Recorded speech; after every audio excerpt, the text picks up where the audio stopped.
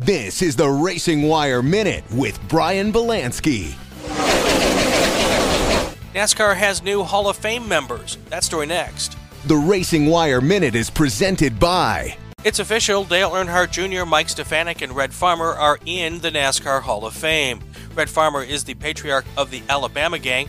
He has between 700 and 900 wins, mostly on short tracks. Yes, they stopped counting. At age 89, Farmer still competes on short tracks in Alabama. Mike Stefanik holds the Well and Modified Tour record for victories at 74. He also has 48 pole positions. That's a record.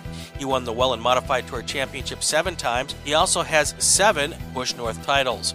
Then there's Dale Earnhardt Jr., 2-time Daytona 500 winner. He had 26 Cup Series wins, 2 Xfinity Series titles, and he won the Cup Series Most Popular Driver Award 15 times.